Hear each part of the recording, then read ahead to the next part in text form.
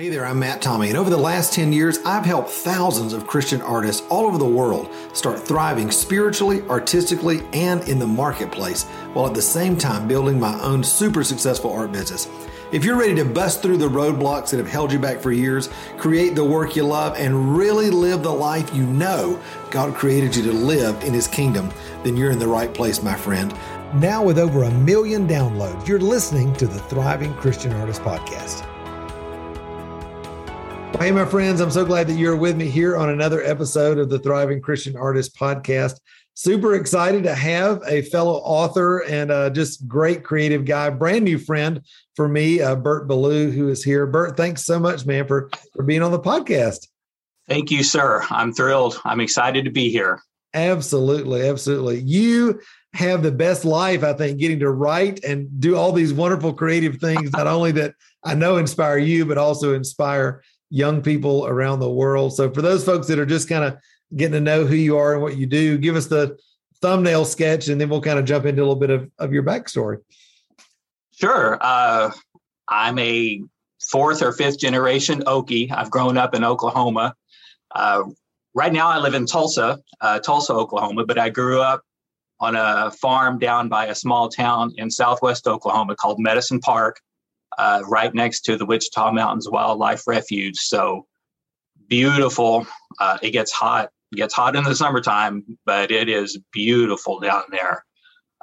Lots of small mountains. Some people would probably call them hills. They're probably not big enough to be mountains, but that's what I grew up with. So that's wonderful. And when did you start writing? I started writing, I guess I could say in high school, because I was on our newspaper staff at Elgin High School. Go War Owls. So that's when I first started writing, and I realized I might have a love for this. And of course, in college, you write papers from day one to the day after you graduate. I don't think anybody gets all of their thesis and reports turned in before graduation. And then I started pursuing writing, as more than just a hobby. I think it was 2008. This is going to sound a little crazy, but it was Christmas time of 2008, and I had watched the movie Shrek about the ogre with Mike Myers, the ogre, the donkey, the princess, and laughed at all the same spots because I had already seen it 30 or 40 times. But I had gone to bed that night, and I had just turned out the light and was getting ready, for a good sleep.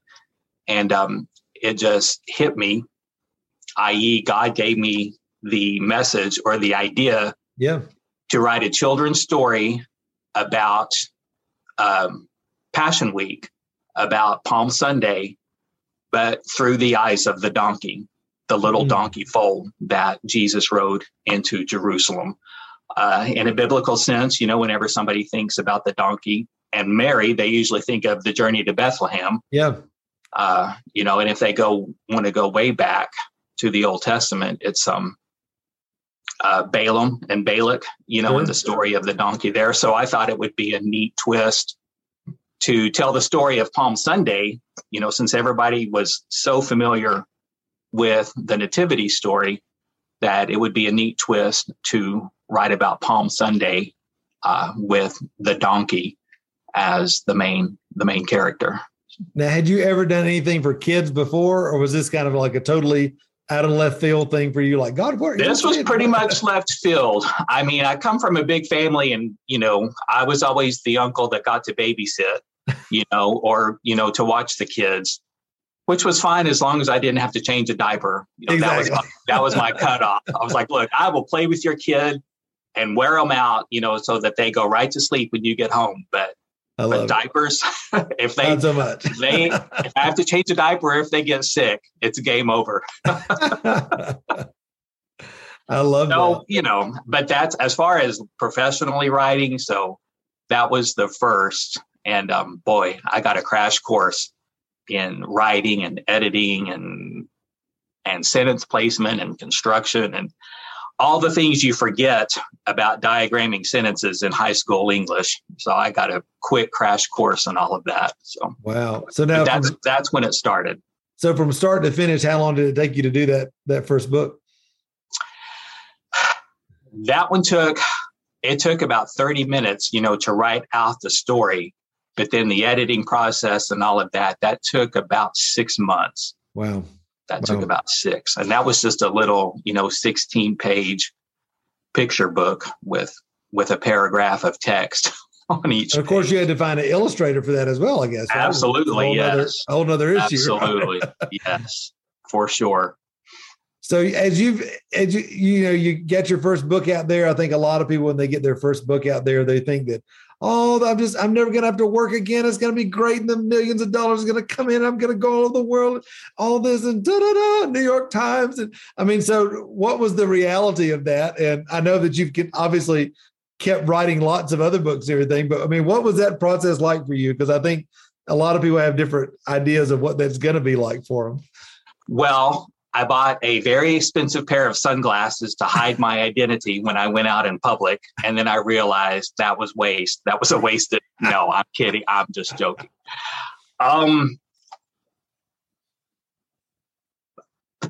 Other than hearing that's great, you wrote a book, and then they go on. I'm like, no, wait a minute.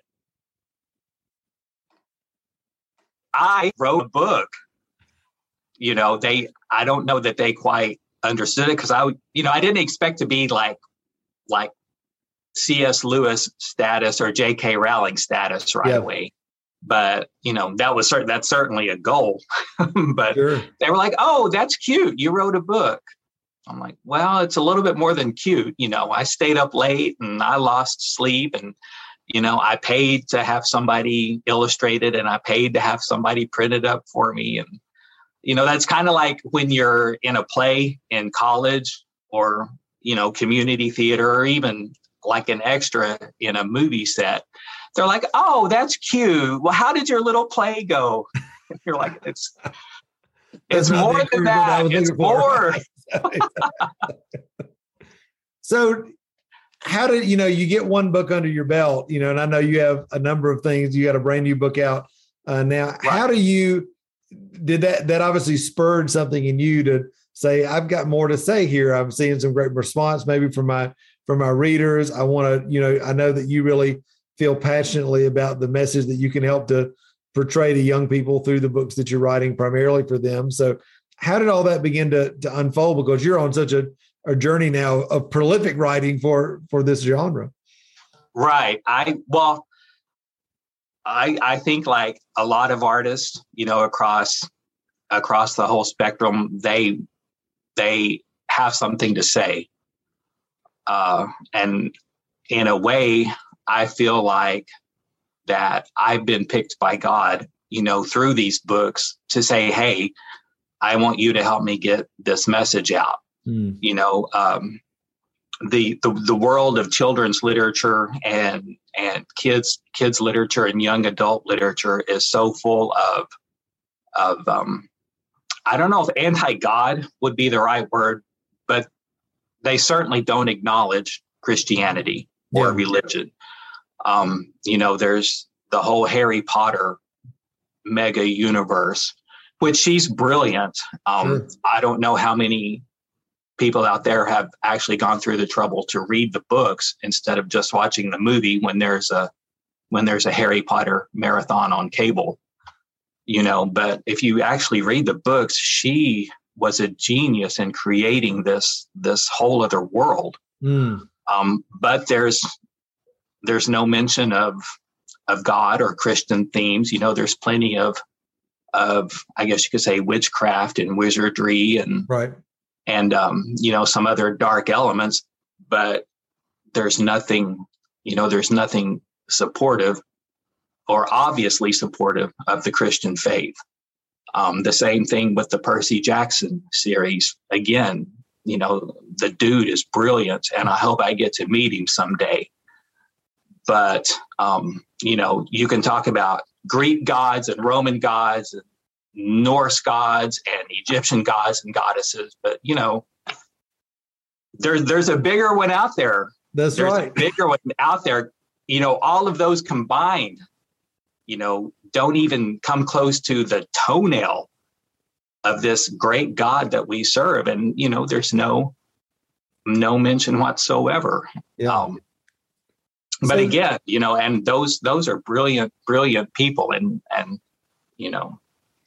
I would flatter myself to ever think that I would be considered, in that same, but, gosh, there's a big God out there that we serve. Absolutely. I'm thinking back when I wrote my first book, Unlocking the Heart of the Artist. I was on an interview show up in Chicago, speaking at a conference. This radio show picked me up and everything, and Christian radio station, went all over the world. It was a big deal. It was one of my first big interviews. And, right. and the guy comes on, and he's like, today we have Matt Tommey with us, blah, blah, blah, blah. He's like, Matt, you work with Christian artists.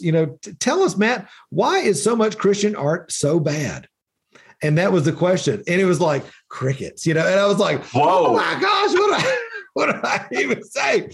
But I wanted to ask you because, I think books, movies, so much Christian oriented work out there gets such a bad rap for, not being as good as things that we see in the secular world. And I know that so many artists like yourself, authors like yourself, are really doing incredible work out there. But I know there can be this sort of stigma and limiting factor around being, quote unquote, in the Christian market and that sort of thing. So what are you doing internally, I think, to handle that, to combat that, to also get your work out in a wider market where it can be respected, not just quote unquote as Christian, right, work, but also as just really, really great literature?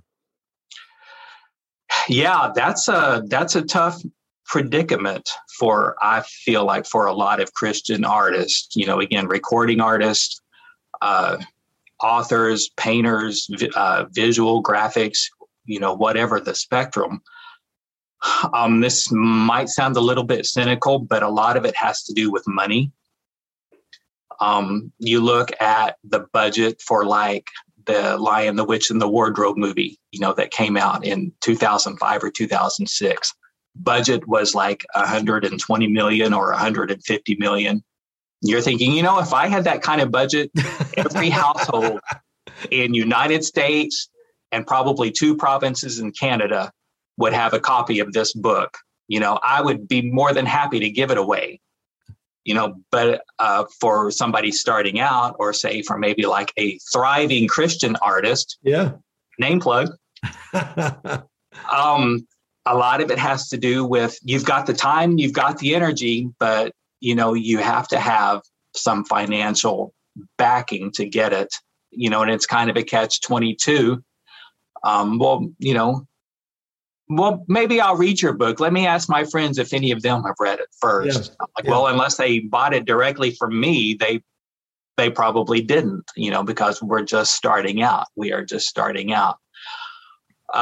2, there is I feel like there's a spiritual force descending on this nation. I don't want to get too heavy, into, we're all doomed, but there is, you look at Hollywood, you look at Los Angeles, New York City, some of the entertainment capitals of the world or of the United States, and they're not too savvy on Christian messaging and Christian artists right now. Right.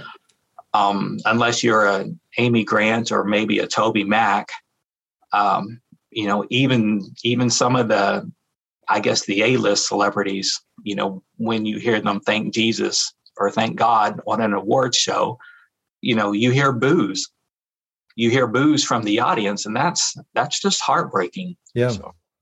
Well, I think, we're starting to realize there is, and businesses are starting to realize, artists are starting to realize there's a whole untapped market out there of Christian audiences and other people that are doing really great work that want the kind of content that you're providing. And it's just a matter of finding that and getting out in front of that audience. And as we know, how the Lord does it with divine appointments and those supernatural interruptions and those crossing of paths that shouldn't have happened in the natural, but do to set us up for success. So I love, we're all on that path. I think that's what so much of this podcast is about, is helping people to realize that that's how the kingdom works. And I know that you are, as you're creating these incredible books that are becoming an alternative, for kids. What's your real hope, I think, for maybe a teenager? Like I know the latest book you just wrote was for teens. What's your hope as a teenager to pick that up, a 14-year-old guy or gal and read this book? What are you hoping they're going to realize, begin to see differently as they read your work? Well, I would say, first of all, as an author or an artist, I want them to be entertained. I want them to be moved. And then I want them to maybe say, hey, mom, dad, aunts, uncles, I just read this book and I have some questions about it. What is an angel? What is the scripture of Luke 10:19? What does that mean? Because I don't quite understand it all. And then I hope it starts conversations and starts dialogues, with kids and parents or kids, guardians, adults, whoever, or even each other. They talk about it during lunch at school, or they like I may have done in high school. They put a book in front of their textbook, and hold it up so the teacher thinks they're looking at the textbook, but they're actually reading my book that's hidden inside of it. Something like that. And then there, in this new book, this Andy Pershing and the Seven Wonders Warriors, that just came out, there are a lot of current events, that maybe kids, teenagers, and even, parents may not be aware of. A lot of current events that you hear about on cable news, on regular news, but you may not get it on your social media feed. Yeah. So it will just spark an awareness, of what's going on around them. Start a dialogue with their friends, the adults in their lives, and then eventually, lead them to a relationship with Christ. Yeah, that's wonderful. No pressure, right? I know, right. Lastly, I would love to just kind of ask you about your journey, as you're starting, you're really kind of in the thick now of writing, and creating more. I'm sure you've got, like all of us, a million different ideas of new projects that are going to be out there. You're not doing this. That's a slow day. A million ideas is a slow day for you and for me, probably both. That's right. You're not doing this though as a 20-year-old young man now. You're, like all of us in middle age and just walking on with the Lord and that sort of thing. How do you think you're approaching this, the undertaking that you're doing in writing and having lots of different projects in this season of your life, as opposed to, 25, 30 years ago? Right. It would have been nice, to have this idea and this motivation, when you're 20 or 25, but the Lord's timing is perfect. We may not understand it. I never thought, I am very slowly approaching my mid 50s. I never thought, when I was 25 or 30, that this would be my path, sure, as an adult, but you just follow the guidance, of the Lord that He's set before you. And just, it is, I guess I would say it's never too late. People will say, well, I thought about going to law school, but I'm 40 and I'll be 46, when I'm done and I can finally start practicing law. And I'm like, well, that's true. But guess what, buddy? You're going to be 46 regardless, and then you're going to be 47. And then, so, that's a great way. I've never heard anybody say that's a great way to say that. You're going to be 46 regardless. You might as well get there and be doing things that you love, right? I mean, that's right. That's right. So good. Yeah. And especially as you get older, I don't know if you get wiser or more mature, but your perspective, it just changes. Yeah. You do become more aware of things around you and what you're doing and what you wanted to do and what you haven't done yet. So yeah, that becomes a driving force. It did for me. So yeah, for sure. Absolutely. Yeah. I think all of us your heart begins to turn to legacy. What am I leaving and what impact am I having and all of that. Agreed. So, yeah. Exactly. Well, Bert, I love it, man. You're having an impact. You're leaving a legacy, and it's great to hear a little more of your story, kind of what's behind, in between the pages, if you will, of what you're doing. I know that folks are going to want to connect with you, buy the books, get the newest book that's out there, and whether for themselves or kids or grandkids or that sort of thing. So where is the best place that they can connect with you? Well, we're just getting started. But right now, they can go to my Facebook page, which is just simply Bert Ballou on Facebook, BERT BALLOU. It's also available through my publisher's website, which is Highbridge Media, highbridgemedia.com. And they have a bookstore. They have a bookstore tab. You just click on that. Right now, that's it. You know, awesome. The book just came out this past Monday, May 2nd.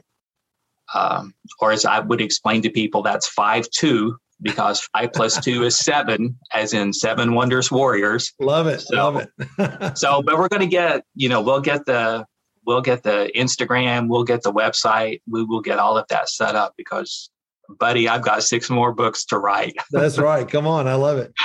Bert, thank you, man. It's a pleasure having you on today. And guys, you can get the links to Bert's Facebook as well as the link to buy the book from the publisher right here in the show notes in the description. So be sure to click that. And Bert, thanks again, man, for being on. It's been a pleasure to have you.